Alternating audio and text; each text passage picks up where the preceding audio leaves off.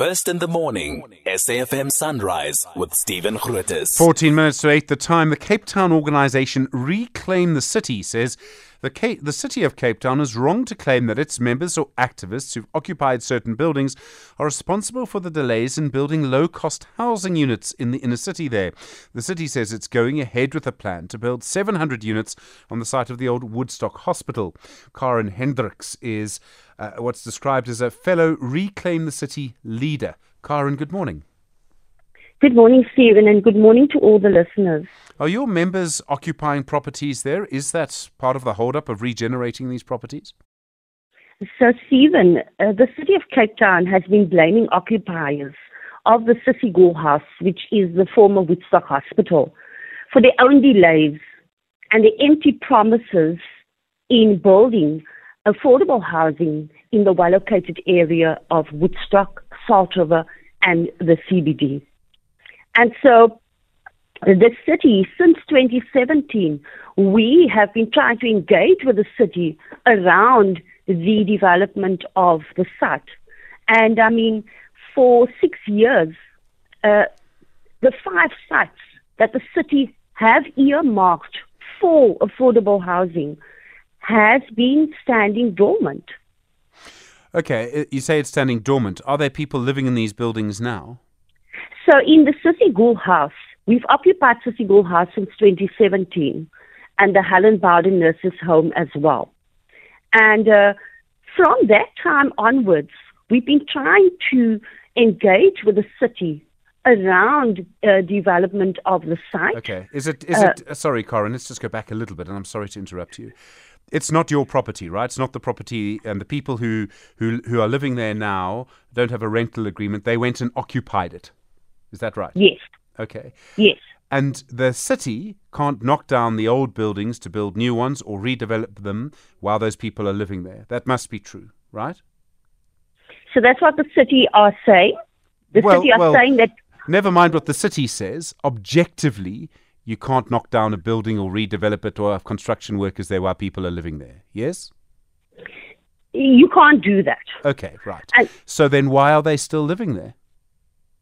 So we're living here, Stephen, because many of us have been evicted from rental homes in the Woodstock, Salt River and CBD area. I accept that, but on the one side you want the city to renovate these buildings, and on the other side you have people who are living there, and it's the fact that they're living there that is preventing that. Then what is the city to do?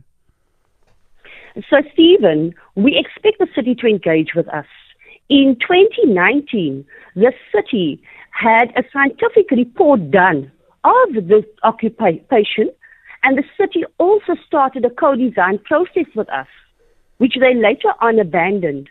And this specific report, this scientific report, states that the building can be developed with the existing occupiers.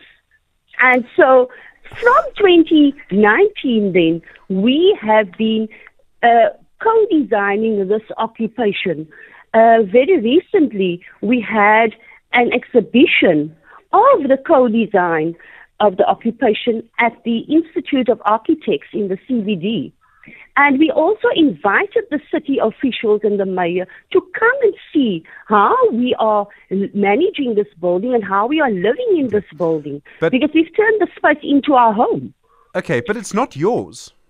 You decided to take it, right? Yes, we did. Okay.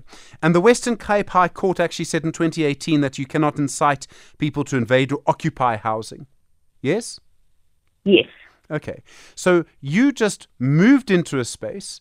If it wasn't you, it could have been someone else, another group of people, that would then just take over the space and prevent the city from managing a lawful system where everyone would have a fair chance of applying through some sort of administrative process, which is surely the right way to do it.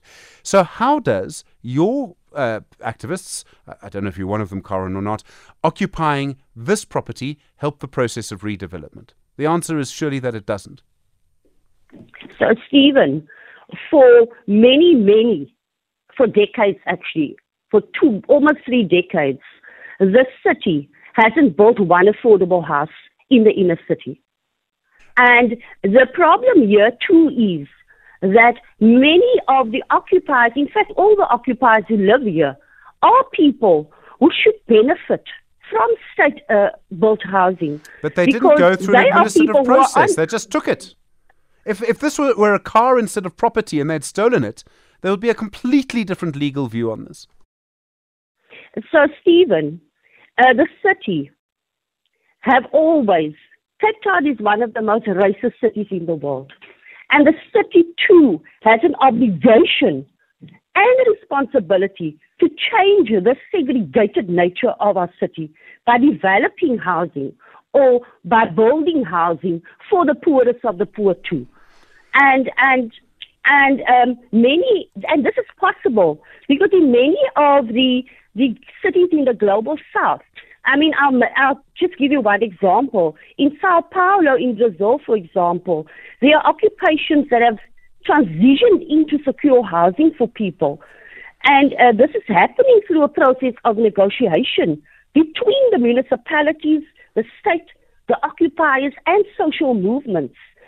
And in this very example, occupiers and social movements are recognized as agents in planning and transitioning. In other words, they're recognized as citizens and not simply regarded as criminals. And furthermore, this doesn't result in a rampant and widespread eviction for the occupiers. And assuming that occupations are occupied by this notion of the so-called undeserving poor. And lastly, to add to that, in this specific case of Sao Paulo, a progressive mayor also supported a negotiated transition and has the capacity to recognize that occupiers are residents and that they are citizens of the city and should be engaged with as with any other citizen. Karen Hendricks, thank you. A fellow Reclaim the City leader.